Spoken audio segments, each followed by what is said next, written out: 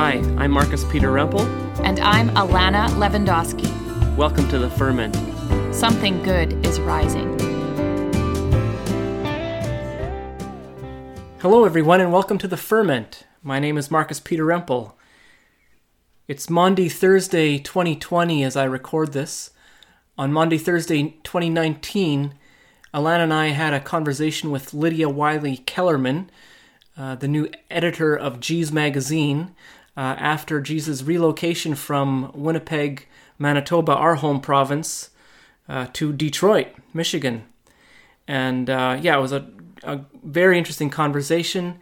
We talked about the on-the-ground activism that Lydia and her parents have a long history of in Detroit. We talked about water issues in Detroit. And it does strike me that in the midst of the crisis that we're in, where some public systems are rallying around us in helpful ways, and some public systems are really failing us in very significant ways, and all of us are trying to figure out, where to cooperate with good faith orders of good government, and where to continue to ask questions in a moment when all kinds of civil liberties are being limited, and we're just needing to find ways to enact solidarity in new and creative ways. It does seem to me that Lydia's story and the story of her community in Detroit is really relevant.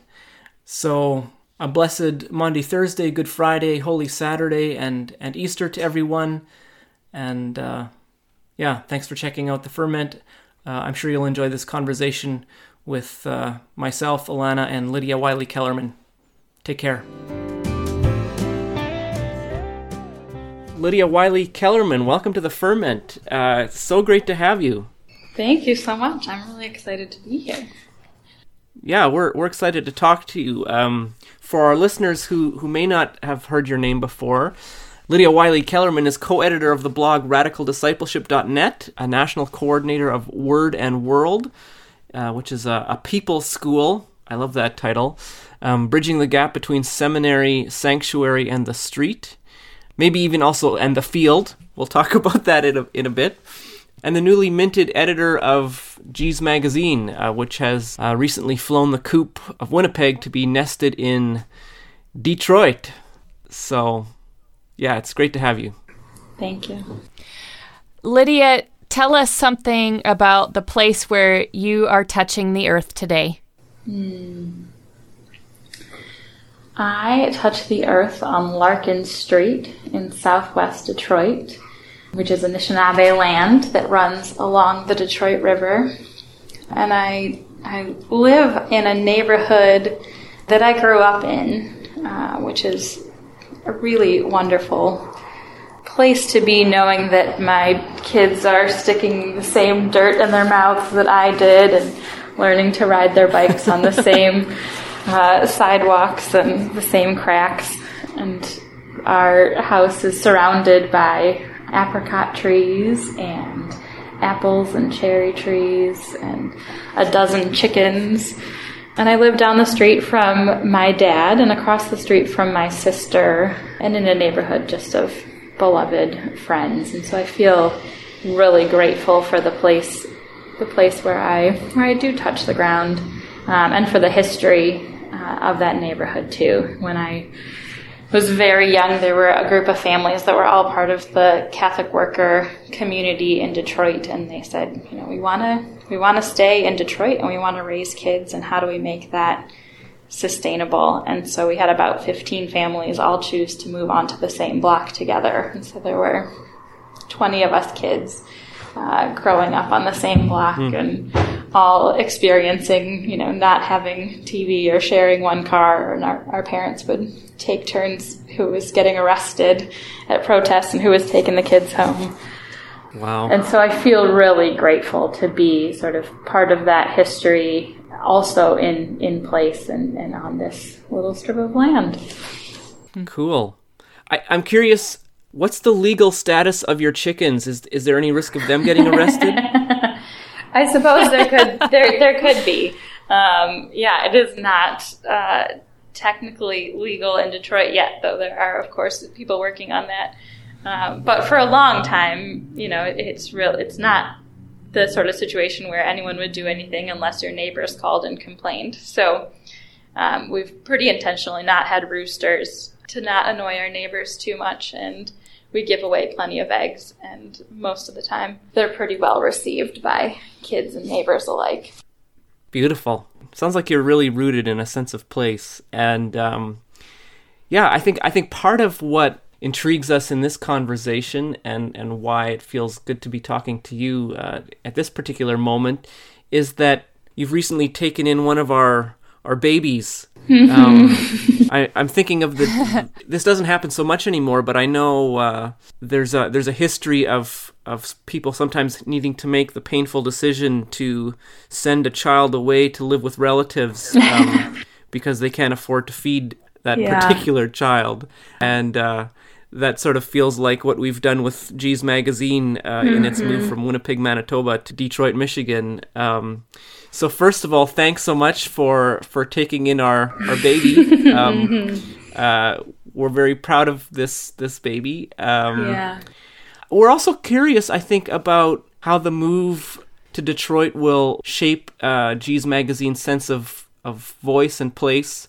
Maybe just for some folks might not know about G's Magazine. It's a magazine that's been committing holy mischief, kind of camped out on the edges of Christian faith for some years now, and it's a place, I think, not unlike the sort of space we're interested in curating at the Ferment, where activism and deeply committed, thoughtful faith come together.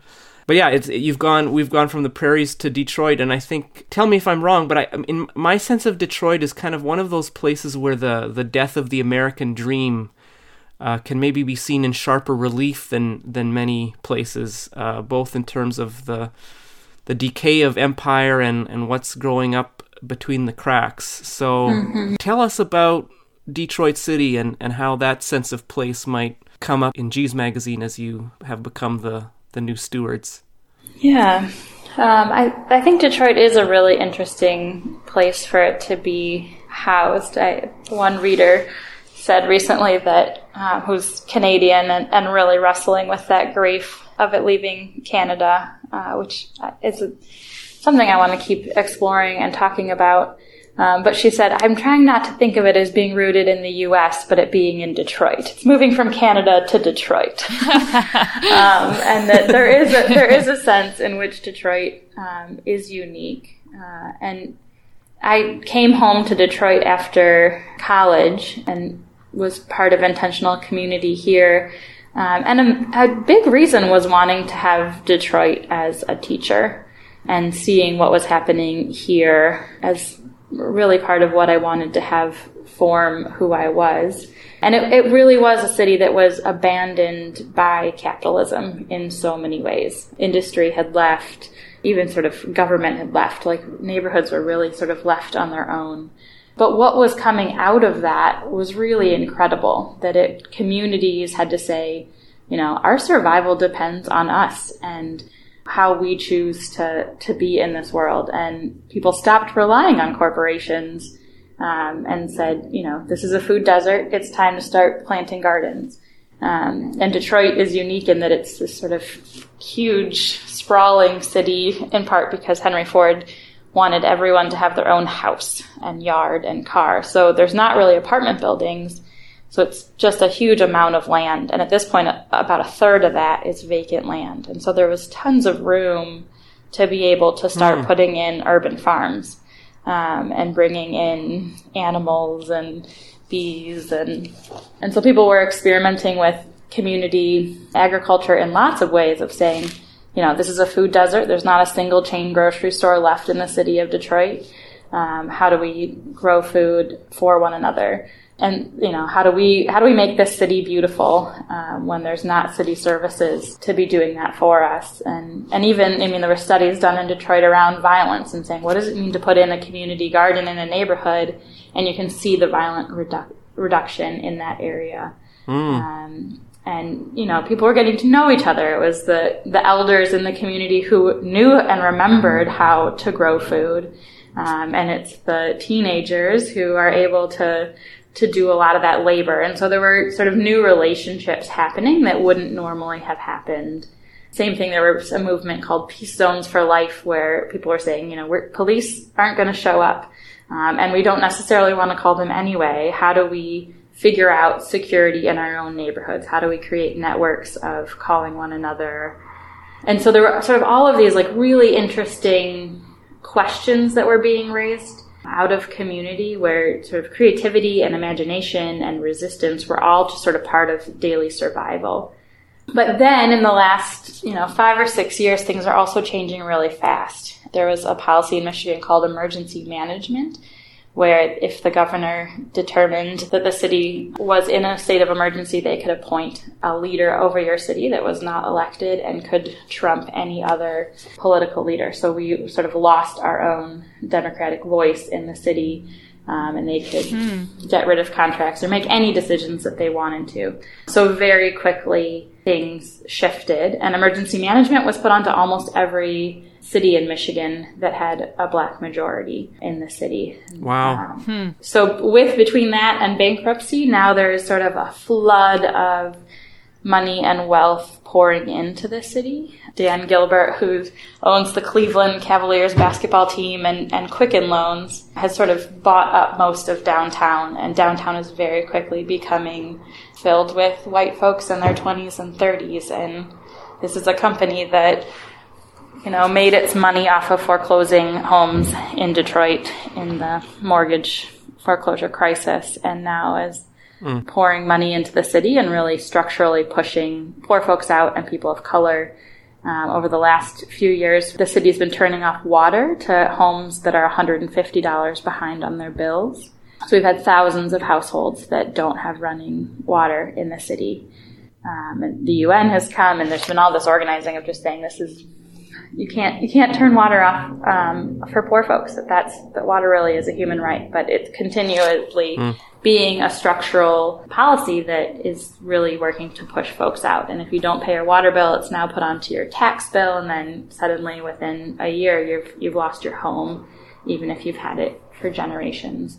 So it feels like a city that both has this real sense of creativity and community and asks really amazing questions about survival, and then also a city where it's so impacted by wealth and racism and environmental racism.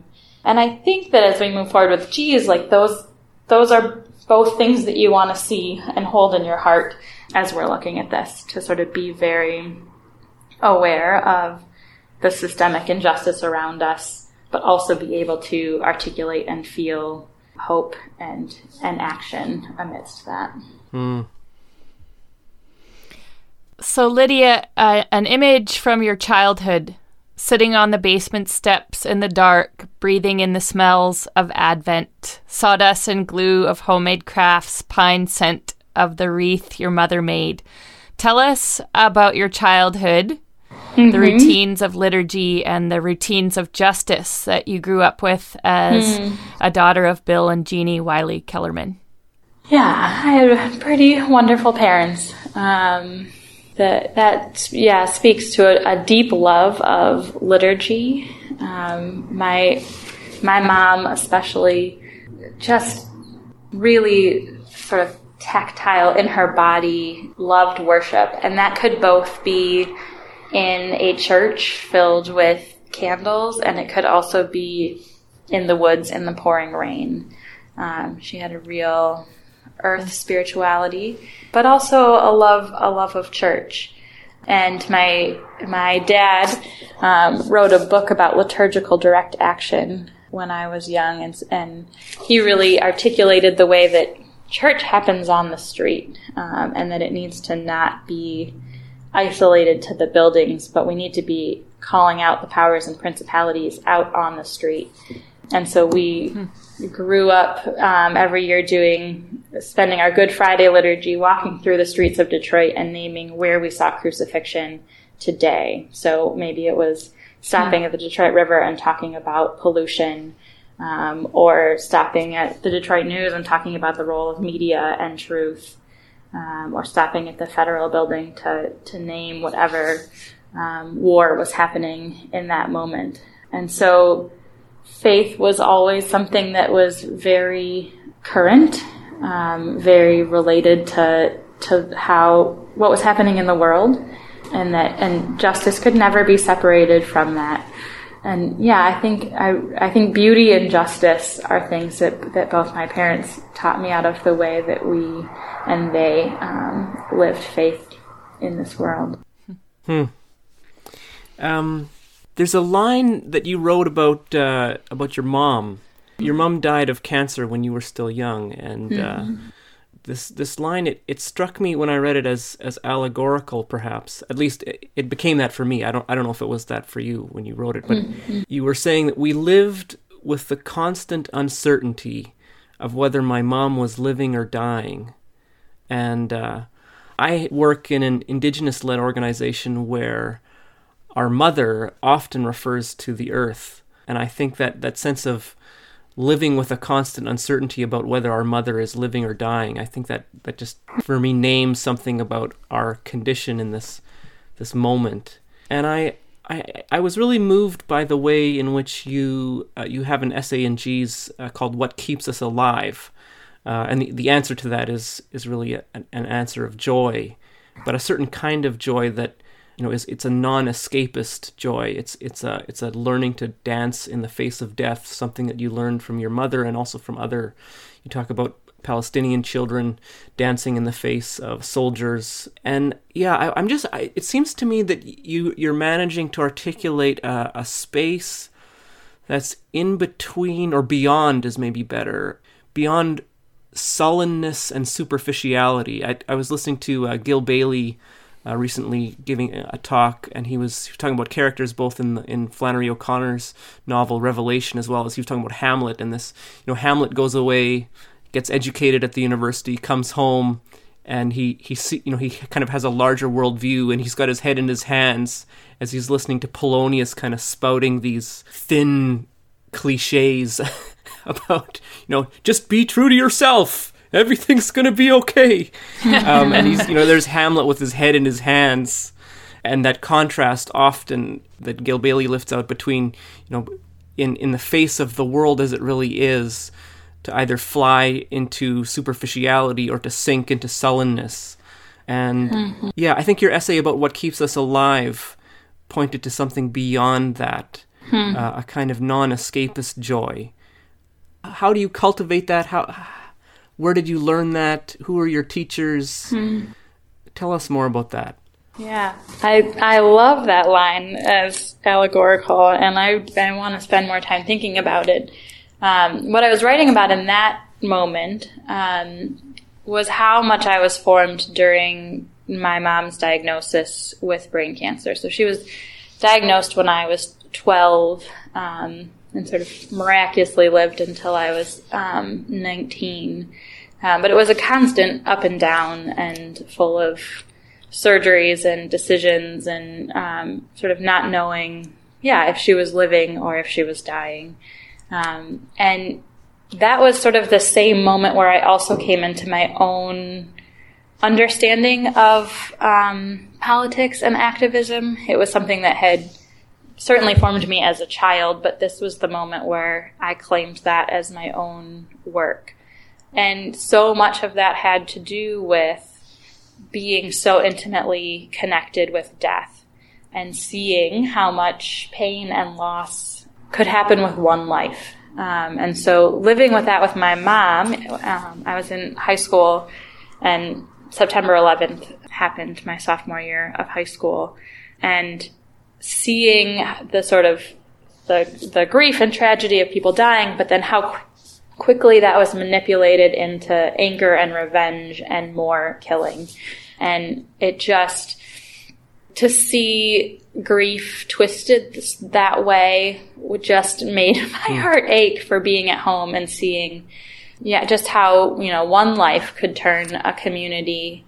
And so to then be watching bombs be dropped, killing thousands, didn't make sense in my brain. And so I very quickly jumped on every bus I could find to protest around the country, and really found myself doing a lot of anti-war work. But yeah, I mean, I think that like sense of dying made everything sacred, where every ordinary moment became so much more precious, and there wasn't time to waste on not telling one another that we loved one another, or just to be in the moment, and to feel that simplicity. And so to think of that in the way that you're talking about that as Earth mother, what if that was our response in the midst of climate change? To say that this pain, and I mean, there's just so much fear that is coming, and people, I think, are becoming sort of immobilized and full of grief and despair of saying, oh, we have 11 years and counting to make change, and we're not seeing that. But what if that instead made us realize how sacred life is, and that we couldn't walk past the daffodil that's coming up in spring without stopping to say, I love you. And we couldn't spend our time doing anything but what brings life, and resisting the ways that we're creating death constantly. I think that's really interesting. And a way of shifting away from sort of the numbness and despair into hope and joy as we resist. And one of the other things that I talked about that with my mom was that she was able to find a freedom to die that was also a great teacher to me. That she was, even, as having a community and a marriage and 2 young kids, she also wasn't afraid to die. And that left this amazing freedom to live, and to make different choices, and to feel joy in that midst. And so what if there was a way that we were all able to feel a freedom to die within this time where we need to focus on climate justice? Like, how does our sense and ability to take risks and to change our lives change if we have a freedom to die in that work? All right, halftime. This is when we open up the virtual guitar case. Pass around the virtual collection plate. If you like what we're doing here, think about throwing some money in. We do this because we love it, but we also love our families.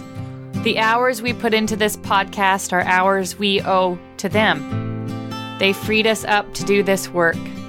Help us give something back. Throw in a 20, throw in $1, it's all good. Just click on the Patreon link. You can make a one-time donation, or you can commit to something regular. Even something small but regular makes a big difference. Regular contributions mean a regular gig for this artist and this preacher. It lets us chase the dream and not the dollar. Enough said. Back to the reason you're here and we're here today. Lydia, you mentioned the water issues already, but could you tell us a little bit more when you're talking about water shutoffs, and also talk about water discipleship in Detroit? What's going on with sort of the details of the why and how people are responding? Yeah, we're facing water issues all over the state.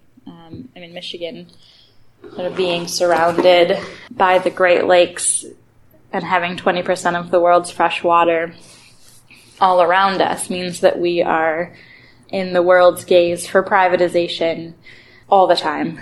And so corporations are coming in and for hardly any money are piping out our water and bottling it. We're an hour away from Flint, where the water was poisoned, and kids will always be suffering from that.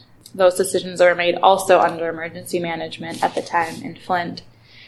And then in Detroit, thousands of homes have been shut off from water, which means that you can't bathe, you can't drink fresh water. And, a whole nother piece of that is that if you're don't have running water in the home, then the state determines that you are not a fit home to have kids in.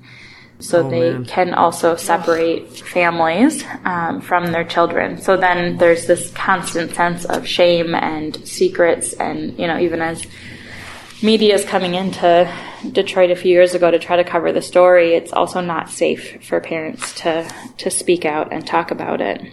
So the resistance in Detroit goes on everything from working on policies against privatization to work on water affordability plans.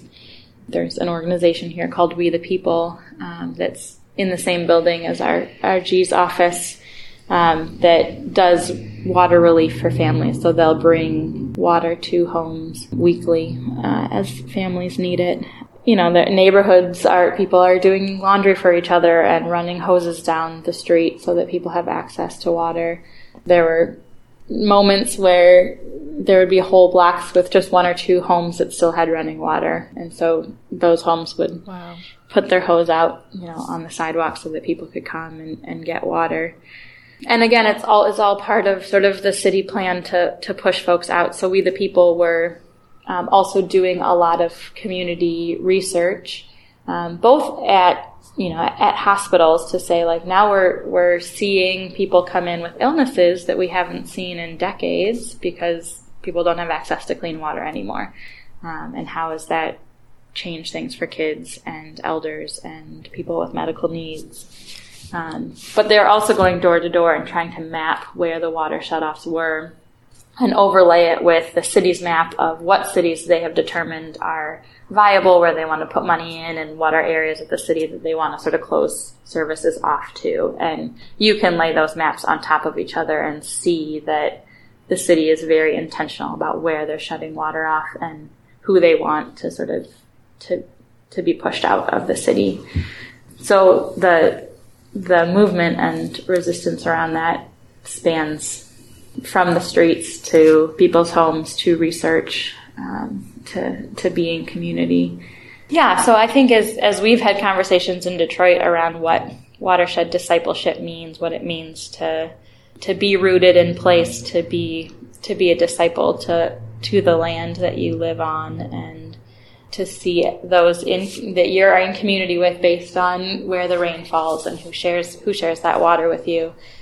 This has certainly become a huge crisis for us in Detroit that we're constantly sort of grappling with and grieving and taking that outrage into the streets. Lydia, tell us also about urban agriculture in Detroit. Yeah, I mean, it's been a pretty incredible movement. For a long time, for decades, for sure. In so many ways, Detroit is a city of folks who came from the South to the city for jobs, and so brought with them farming skills. But as Detroit became more and more of a food desert, people started planting more and more and experimenting with ways that it could not only be food for one another and for community and sharing out of that abundance, but also people are figuring out how to make a living out of it. There's a farmer in this neighborhood who quit his job as a Detroit public school teacher to see if he could make more money farming than he could as a teacher, and he has. Oh, that's great. Yeah, wow. pretty remarkable. But there's also just amazing resources and ways that there's a organization called Grown in Detroit that just offers incredible resources so that, you sign up as a family for $10 or $20 as a community garden, and you get all of your seeds and your transplants, and they've got classes every week and tool sharing and compost, and there's thousands of gardens in every neighborhood in Detroit that are part of this. When they do, we've got plant distribution this week, and it feels like Christmas in Detroit. There's just like hundreds of people lining up, all talking about what they're going to grow and what happened last year and what they're excited about for this year. And it really is a cultural community bonding experience in the city. And they also make it so that if you're part of them, you can sell at Eastern Market and other farmers markets. You can bring your vegetables, and you volunteer 2 times a year, and then you get to sell your fruits and vegetables there. So there are ways that people are making money. There's groups through this organization of beekeepers, and they're training more and more beekeepers. So it really is a movement. There are certainly ways that, corporate interests have tried to come in and sort of take over this and put in larger scale farms in the city just to sort of buy off of the movement. And a lot of, young new folks have moved into the city because of that movement. But it's still really strong, and it'll be really interesting to see how that shifts as the city changes more and more.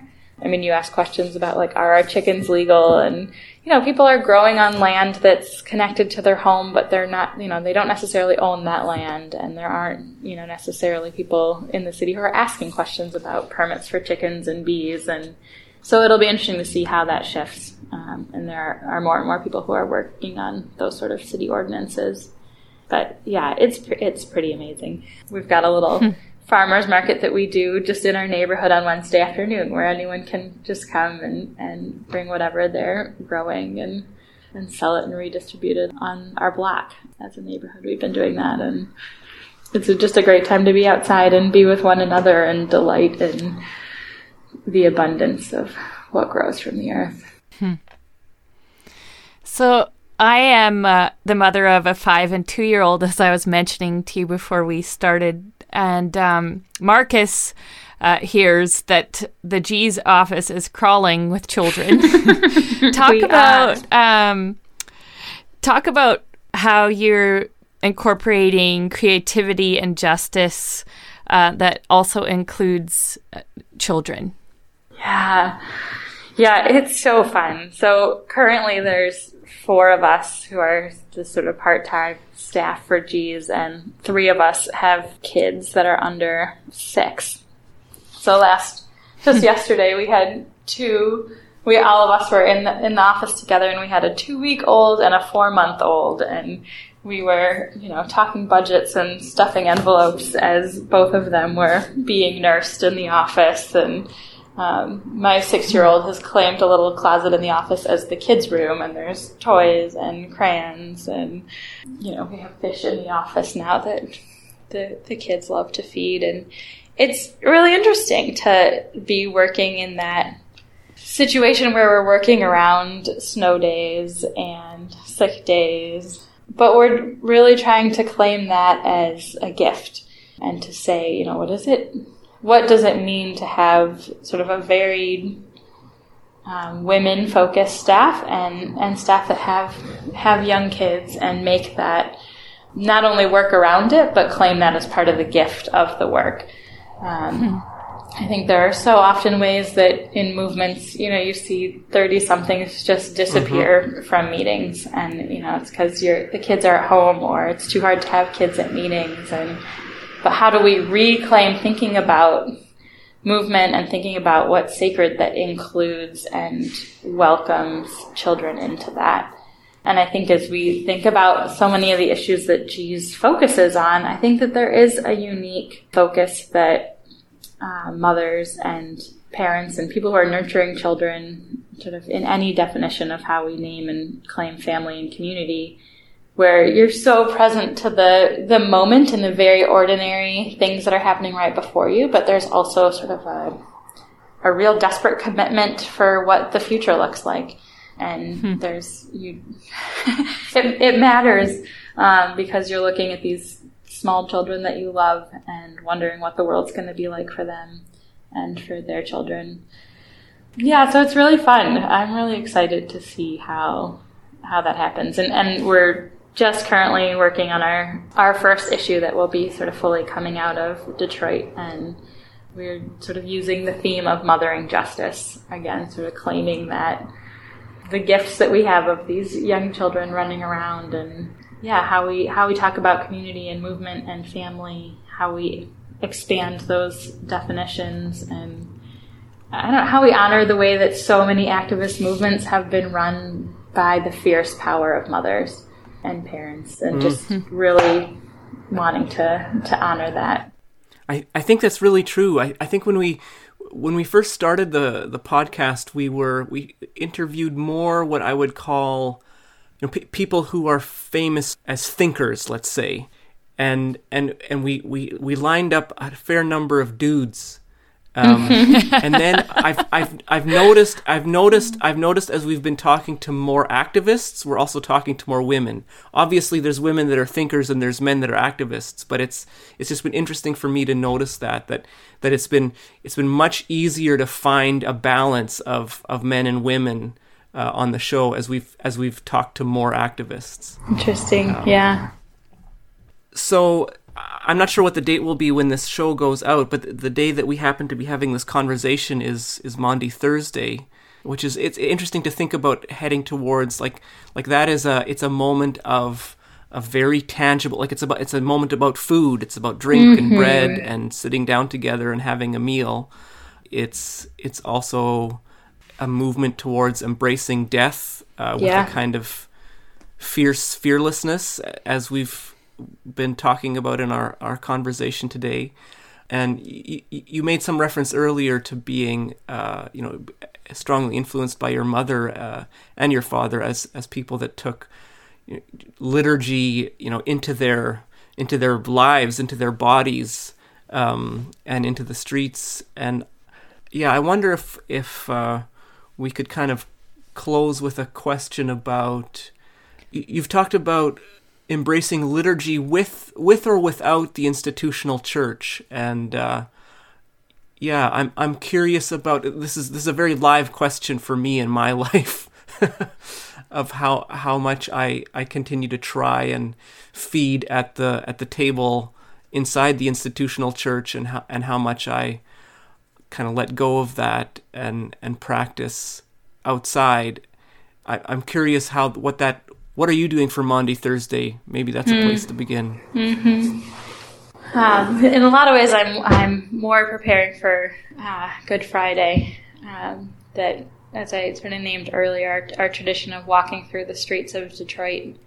So I've collected all of these pieces of folks in our community writing about where they see crucifixion happening and putting it into a booklet. And tomorrow we'll gather outside in the same parking lot in the same soup kitchen that we've been gathering in for 40 years, and beginning a walk through the city of Detroit. It looks like it's going to be very cold and rainy as we take those steps. So I think as I enter this season, I'm mindful of how much place and this moment in time are connected to my faith, and also the hope and joy of resurrection.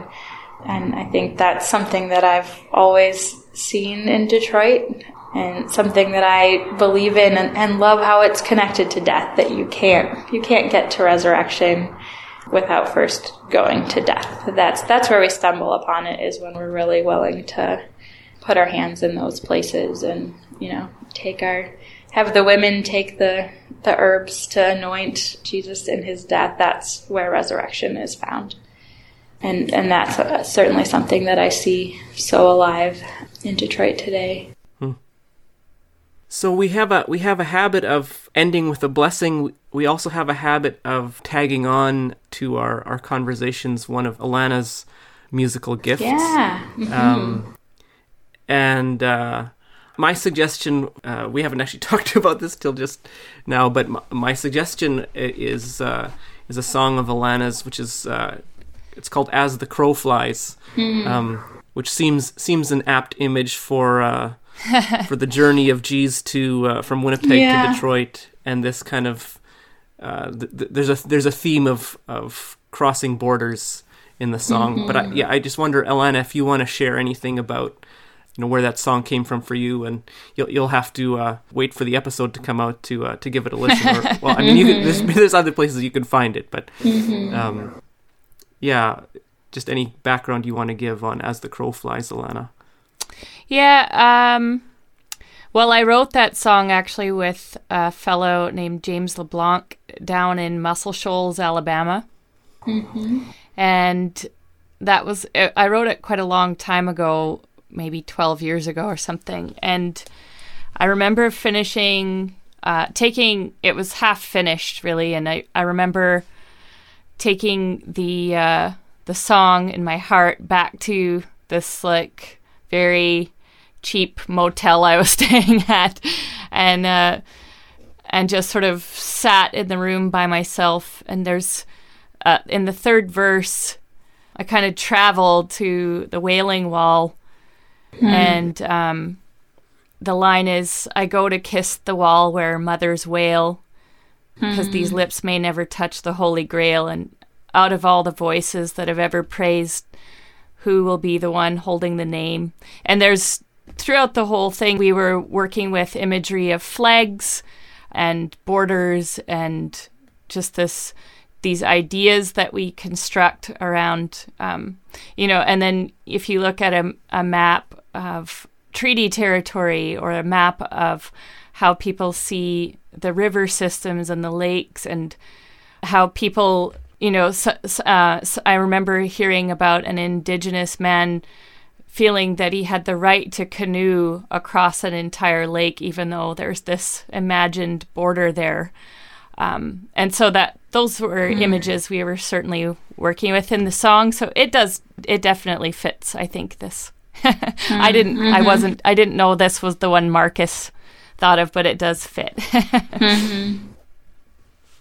That's beautiful. Yeah, it's a favorite. So I very much look forward to sharing this conversation with our listeners and the song as well.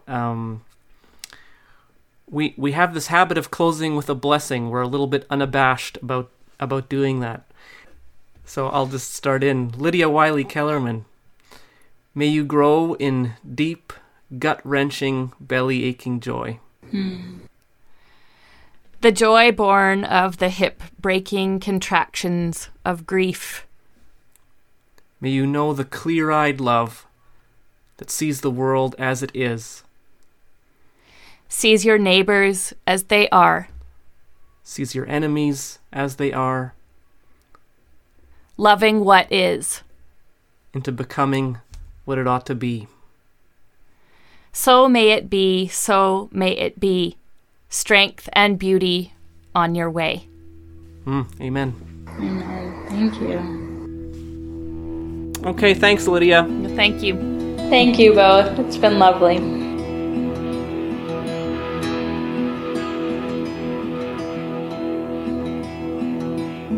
I won't be restricted by the rules. When the time comes for the leaving, I will go.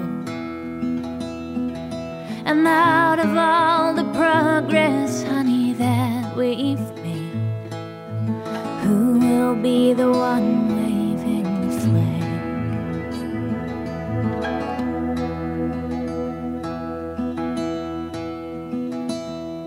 I've gained and lost and gained my innocence,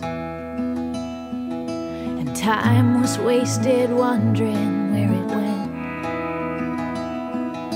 And out from all the ashes of the deals we've made, who will be the one holding the flame? In the sweet by and by, I'll no longer wonder why. But in the meantime, I wanna rise as the crow flies, as the crow flies.